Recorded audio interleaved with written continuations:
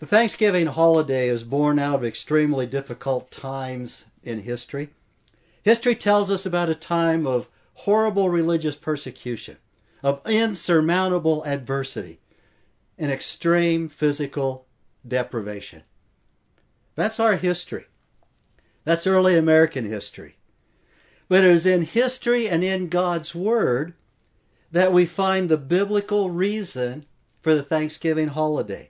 Why God would have us celebrate the holiday, what its purpose is.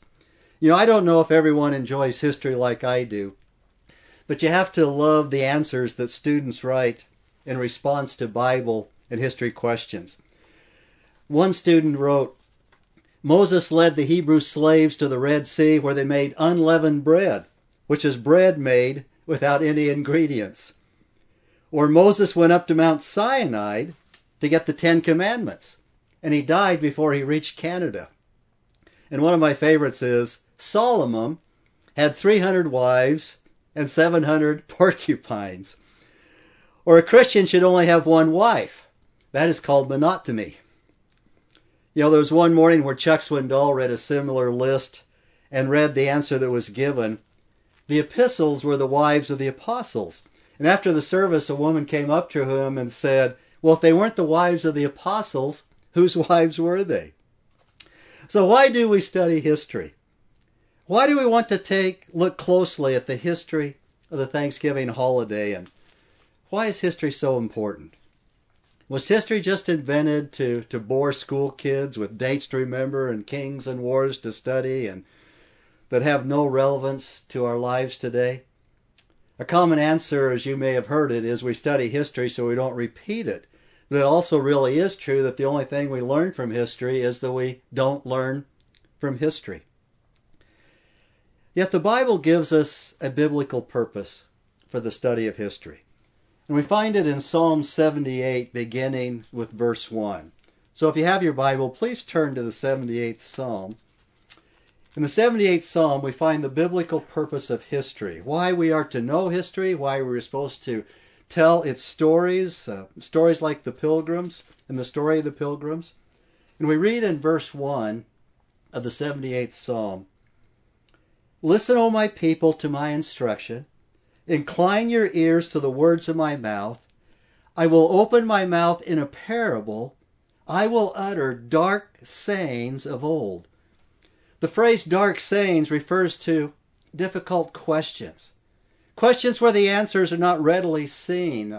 Enigmatic questions. Questions we might not get the right answer on. Verse 3. Which our fathers have heard and known, and our fathers have told us. These are stories which have been handed down generation after generation. In other words, history. Verse 4. We will not conceal them from their children, but tell to the generation to come the praises of the Lord, and his strength and his wondrous works that he has done. For he has established a testimony in Jacob, and appointed a law in Israel, which he commanded to our fathers, that they should teach them to their children. Why? Why were the parents and grandparents commanded in the Old Testament to teach the stories of history to their children? Why were they commanded to recount the stories that spark praises to the Lord and tell of his strength and the wondrous works which he has done?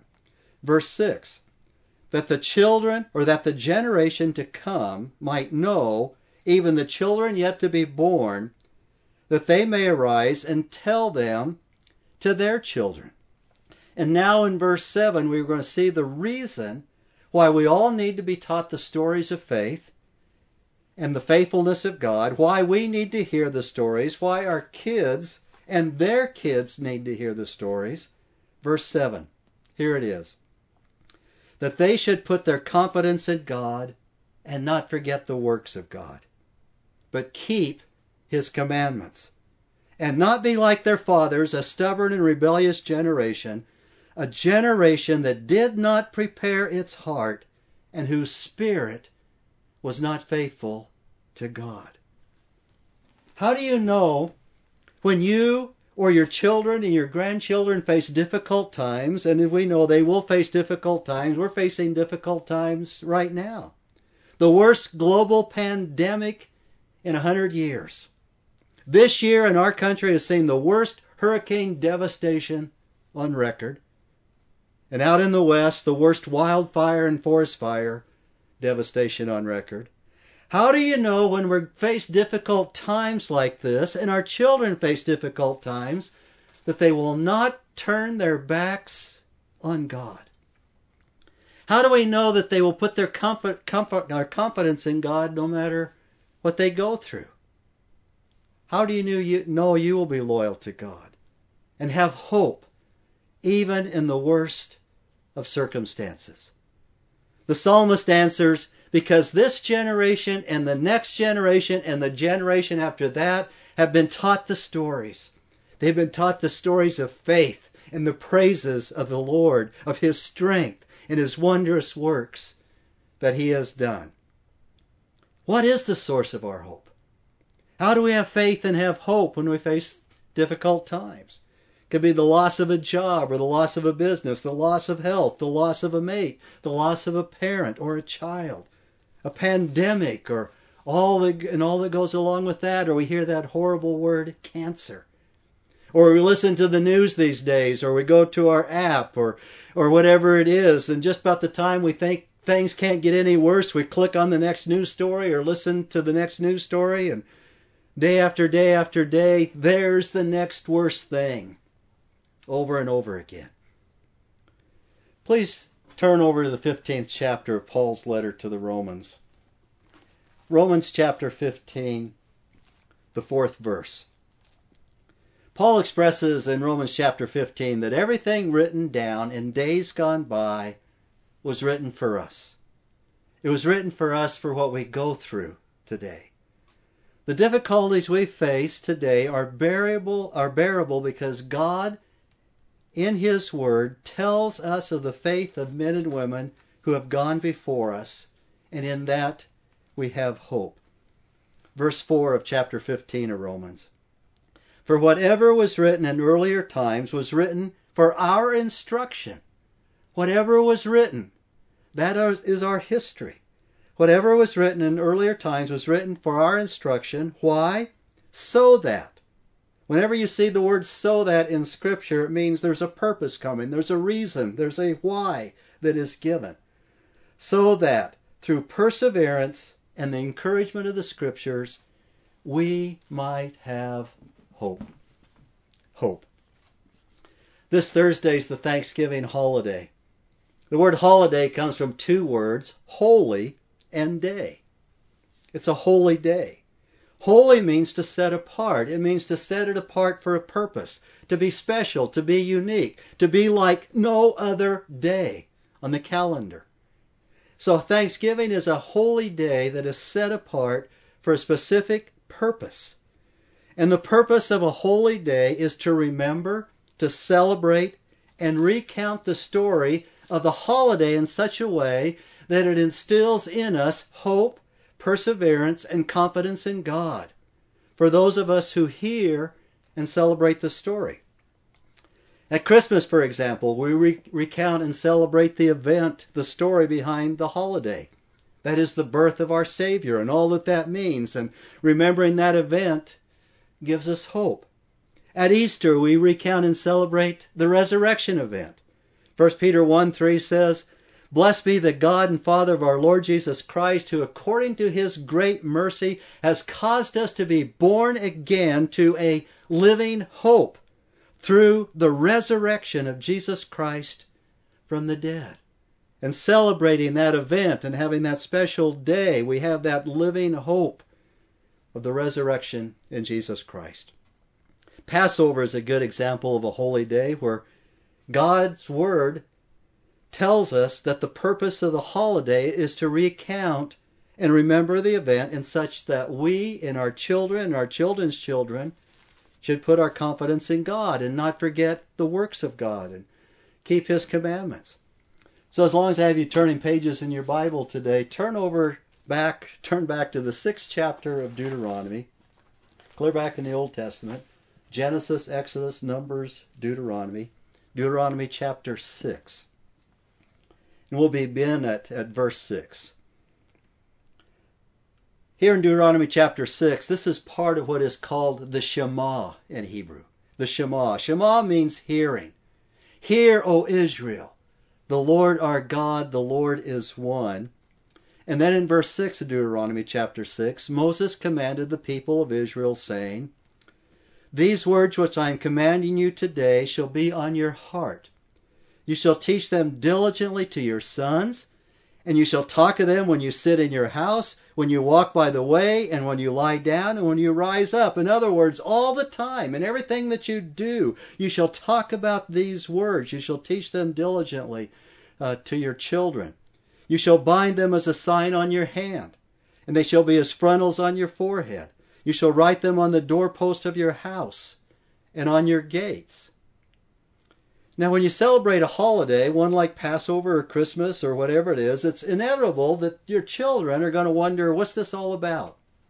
Why are we doing this?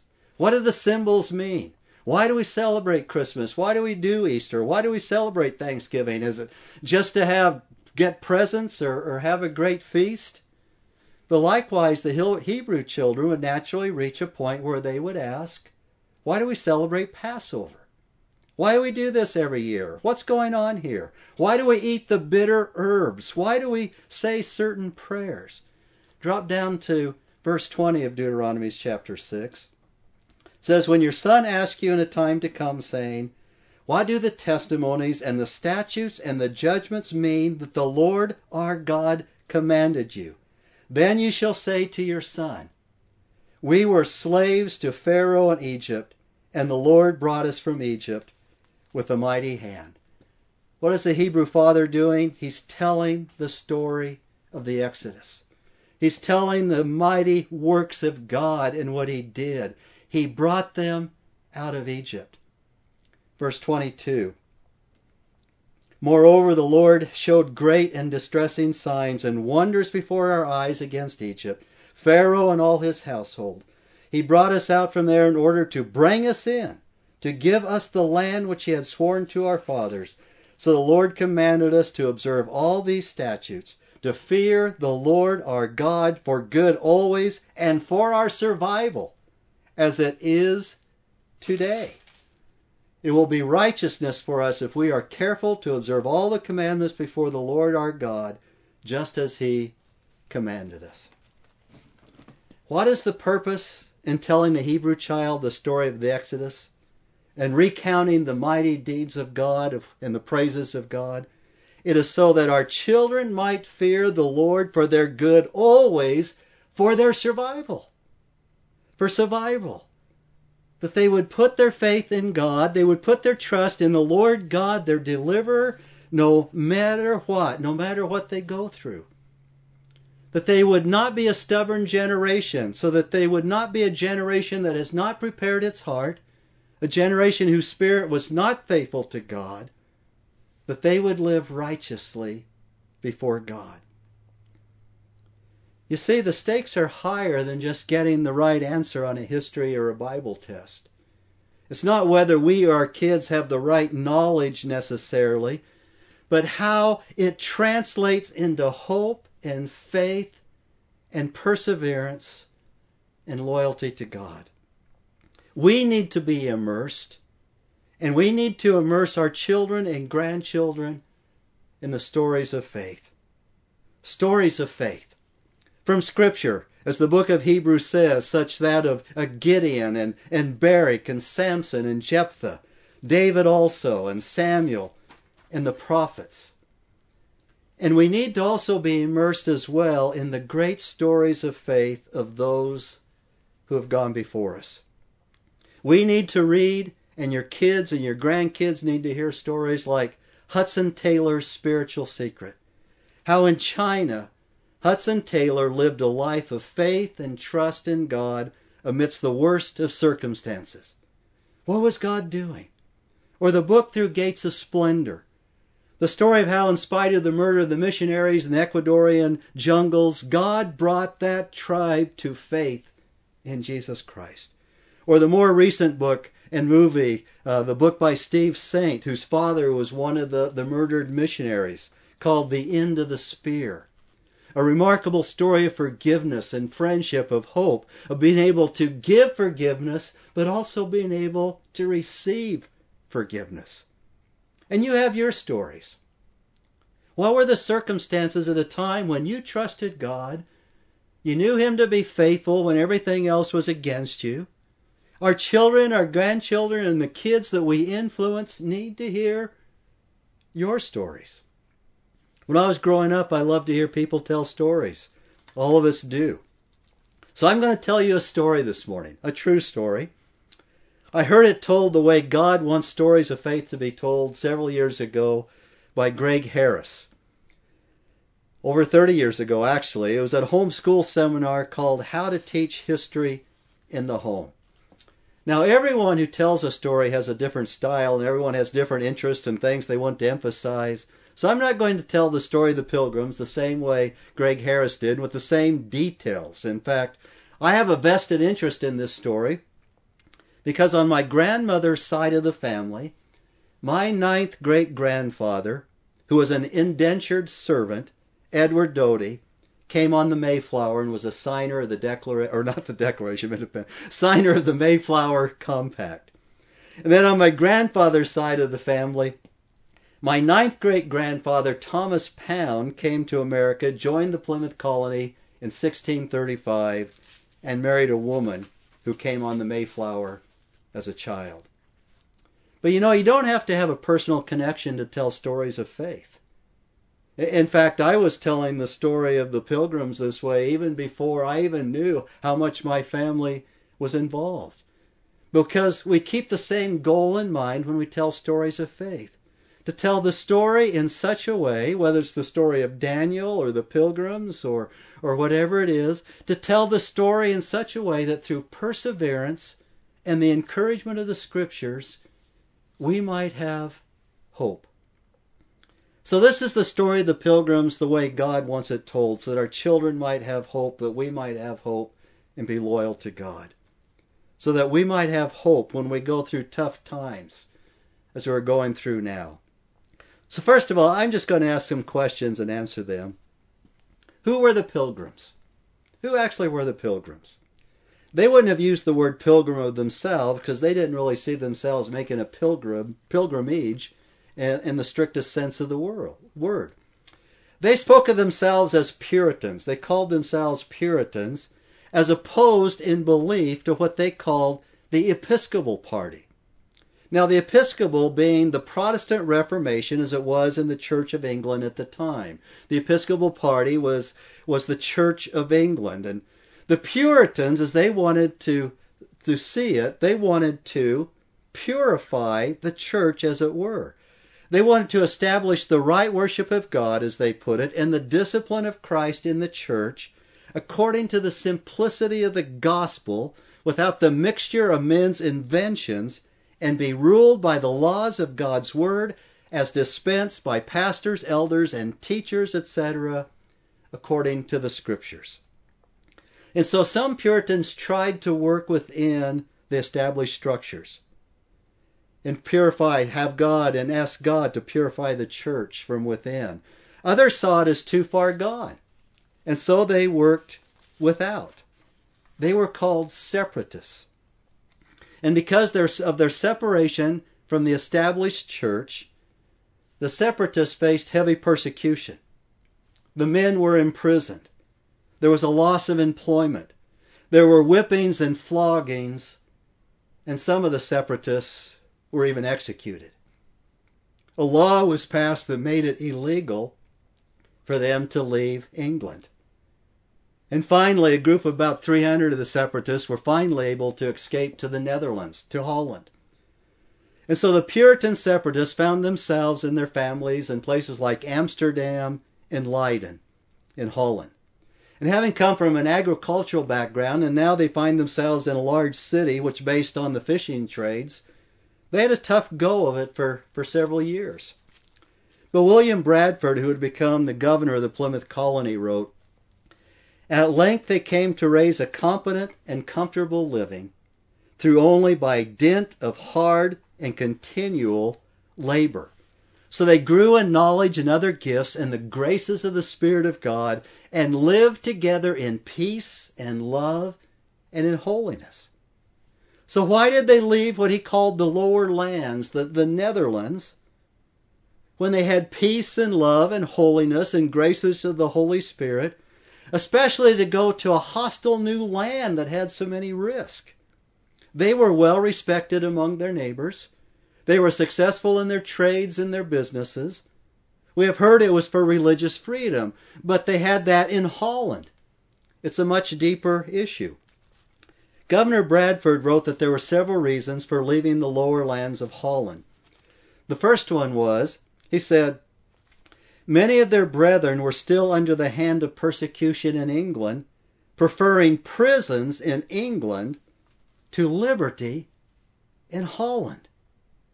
Why would they prefer prison in England to liberty in Holland? We'll see why in just a moment.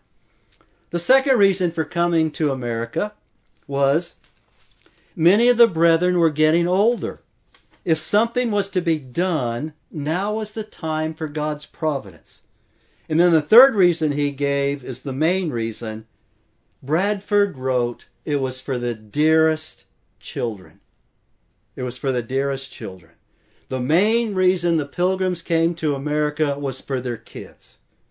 In Holland, there was complete religious freedom. There was complete tolerance.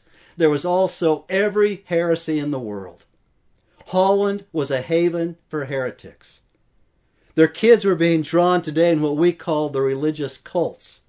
They also found that there was great licentiousness among the young people of the city. What the Puritans called temptations, evil examples, dangerous courses. Their children were becoming rebellious like the young children or the young people around them. Bradford wrote, they saw their posterity would be in danger to degenerate and become corrupt. They were losing their kids to the world, the flesh, and the devil. They were losing their kids. What would you do?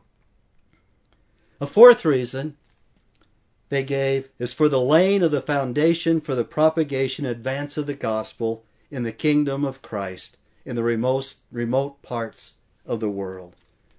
They came to fulfill the Great Commission. Some of the reasons for the dangerous trek in life were practical. Some were theological. Some of the brethren preferred prison in England to losing their kids in Holland. They also were getting older, as were their children. Now was the time. This is the time. Those were very practical reasons. In theological terms, they wanted to raise a generation that was loyal to God, and they wanted to advance the gospel of Jesus Christ. They really didn't see it as much of a liberty issue, religious liberty issue at all. So after several months of hard work and negotiating with the economic power brokers in England for the financing, several of the Puritan separatists left in 2 ships in hopes in joining with the Virginia colony. For safety in the new land, they would join with the Virginia colony, go through the winter and be able to plant their crops in the spring. And one of the ships they had, called the Speedwell, was overmasted.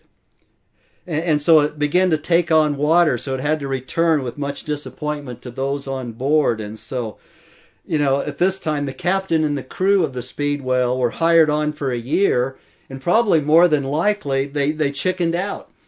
And they made a reason why the ship wouldn't make it. So the Mayflower went on alone. They took pilgrims from both ships, and took as many as they could and put them on the Mayflower. A little over 100 pilgrims plus the crew on board. And it was unheard of at that time for a ship to go it alone, especially that time of year. Leaving late in the fall with the winter before them. Their goal was to join the safety of the Virginia colony for the winter and then form their own colony a little ways from them in the spring. But they were blown way off course. It was just one storm after another. They would spend days, weeks down in the hull of the ship and not even be able to go up on deck. They were blown way off course, but they believed they were still in God's will. Don't ever think there are no storms in the will of God. God's appointments can show up as great disappointments. You see, God had a different idea. And finally they came upon land at Cape Cod. Problem, it was the beginning of winter, November 11th, 1620. And they were far, far north of the safety of the Virginia colony. In fact, they landed at Plymouth Rock during a time that climatologists call today a mini ice age. They landed there during a mini ice age. It was absolutely horrible. They tried to sail south to try to get to the Virginia colony, but the roaring waves, the winds, and dangerous shoals, as they put it, prevented them. It's what we would call today a nor'easter, a perfect storm. So they couldn't go south. Winter, no provisions, in a hostile land literally. As they put it, the mighty ocean behind them, the wilderness full of beasts and wild men in front of them. And one of the problems was that the Indians north of Virginia, if they saw white people, they would shoot first. You see, all the Indians knew of the white man was that he would come and steal their children. They would take them for slavery in the southern colonies in the Bahamas. You see a white man, he's going to steal your kids.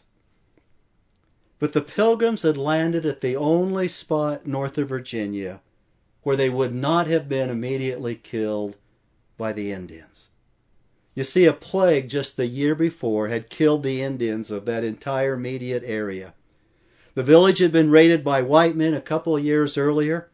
The women were raped, the children were kidnapped, the rest died of plague. And of all things, the Pilgrims found empty villages with corn already stockpiled for next year's planting. They were well aware of the providence of God. Governor Bradford wrote, "Our fathers were Englishmen who came over the great ocean and ready to perish in this his wilderness. But they cried unto the Lord, and he heard their voice, and looked on their adversity. Let them therefore praise the Lord, because he is good, and his mercies endure forever." But there was still a hard winter before them. At one time, only Miles Standish and two others were even strong enough to minister to the rest of the sick in their cabins. A day's ration was 4 kernels of corn. 4 kernels of corn, knowing that if they ate any more than that, there'd be no planting in the spring. In 3 months' time, half the company died. And half of them were their children. But they came for the sake of their dear children, and now so many of their children lay in frozen graves. And out of the forest came an Indian who spoke English. And he asked them, "Have you got any beer?" And his name was Samoset. And they graciously accommodated him, and Samoset amazingly told them about another Indian who spoke English, even English better than he did. His name was Squanto. Where on earth did Squanto come from? You see, as a boy, Squanto had been captured by slavers and taken to England. Eventually, Squanto was freed, and when he returned to his own land, the land which the Pilgrims now inhabited, he found that all of his people had died of plague. Here was an English-speaking Indian alone in his own land. His people had all perished. And Squanto taught the Pilgrims how to plant corn, of which they literally only knew beans, where to take fish and other commodities, and he guided them to unknown places and how to use fish for fertilizing the good earth. Bradford called Squanto a special instrument sent by God for their good, a messenger of God's deliverance. Now, if you were a pilgrim that winter, you might look through the cracks of your cabin, your children dying or already in the grave, and you would see the elders of the community conferring with an Indian named Squanto, a messenger of God's deliverance. That is faith. That is the faith of our forefathers. That is the faith that they lived for. That is the faith that they died for. Because if your faith cannot at the same time embrace your loss and the messenger of God's deliverance, it is not the faith of God, our Father and Savior, Jesus Christ. That God would give His only begotten Son, that whosoever believes in Him should not perish, but have eternal life. That is the faith we must teach our children. That is the faith that we must embrace. So after that first planting that summer, they sent the fruit of their harvest and other commodities back to England to pay off their lenders. They sent enough pelts, food, and other commodities to pay off their debt and to have some money to buy off needed tools and implements. They sent off the ship. The ship was taken by pirates. There's actually some evidence that it wasn't actually taken by pirates, but their lenders claimed that it never arrived, and they just took the goods. They loaded up a second ship, and it was taken by pirates. What kind of faith does it take to load a third ship, knowing that if they did, it could mean another winter like the last one? But load it they did.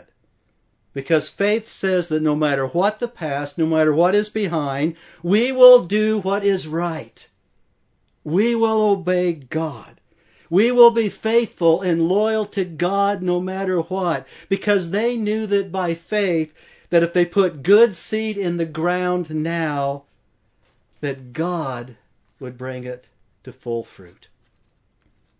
So what about the first Thanksgiving? The Pilgrim writers barely mentioned it. Bradford doesn't even mention it at all in his 300-plus page Journal of the Plymouth Colony. Edward Winslow wrote that in the autumn of 1621, Bradford declared a 3-day festival to praise God and asked for His blessing in their outgoings and incomings. Inviting the Indians, which they'd befriended through the summer, was almost an afterthought. And it would have driven them back to poverty had not the 90 Indians brought their own 5 deer to the feast. So what happened to Squanto? In November 1622, while on a trading expedition to the Massachusetts Indians, Squanto came down with Indian fever. His nose began to bleed, and he died. Governor William Bradford, perhaps Squanto's closest friend and associate among the Pilgrims, wrote the following about his sudden death. In this place, Squanto fell sick of an Indian fever, bleeding much at the nose, which the Indians take for a symptom of death, and within a few days died there, desiring the governor to pray for him, that he might go to the Englishman's God in heaven, and bequeath sundry of his things to sundry of his English friends as remembrance of his love, of whom they had great loss. Squanto died as a believer in Jesus Christ. This Thanksgiving that's coming up this next Thursday is going to look much different this year. We'll have what we could say the normal empty chairs, the loss of loved ones this past year. We always grieve and feel that loss at a holiday. There's going to be the loss of 250,000 Americans who have died of COVID-19. There's also going to be the empty chairs related to travel and gathering restrictions and the physical distancing. This Thanksgiving, it's just going to be my wife and me. But it is my hope and prayer for you that in knowing and understanding something of the faith and the perseverance of the Pilgrims, and other examples of faith during very difficult times, maybe even in your own life as God brings that remembrance back to you, that whatever was written in earlier times was written for our instruction, that through perseverance and the encouragement of the Scriptures, we might have hope. Shall we pray? Our Heavenly Father, we know that this Thanksgiving is going to look very much different. And the losses that we have suffered this year are going to be very much deeper and felt, Father. Father, I pray that as we come into this Thanksgiving week, Lord, that you would minister to each one of us through your Holy Spirit in very special ways. Comfort us in our losses. Father, I pray that your word and your Holy Spirit would come to each one of us at those critical times, Father, when we just need to know of your love and your mercy and the great things that you have done, Father. Through your Holy Spirit, give us the ability to persevere. Father, we pray that even as we grieve this time of year, Father, that we can see, Father, your hand in all things, and that we will celebrate your mighty works and the great things that you have done for each one of us, and give you thanks, Father. Thanks for who you are, what you do for each one of us, Father, and that you are faithful. You are faithful to us. Great is your faithfulness. And we give you thanks for this. In Jesus' name, amen.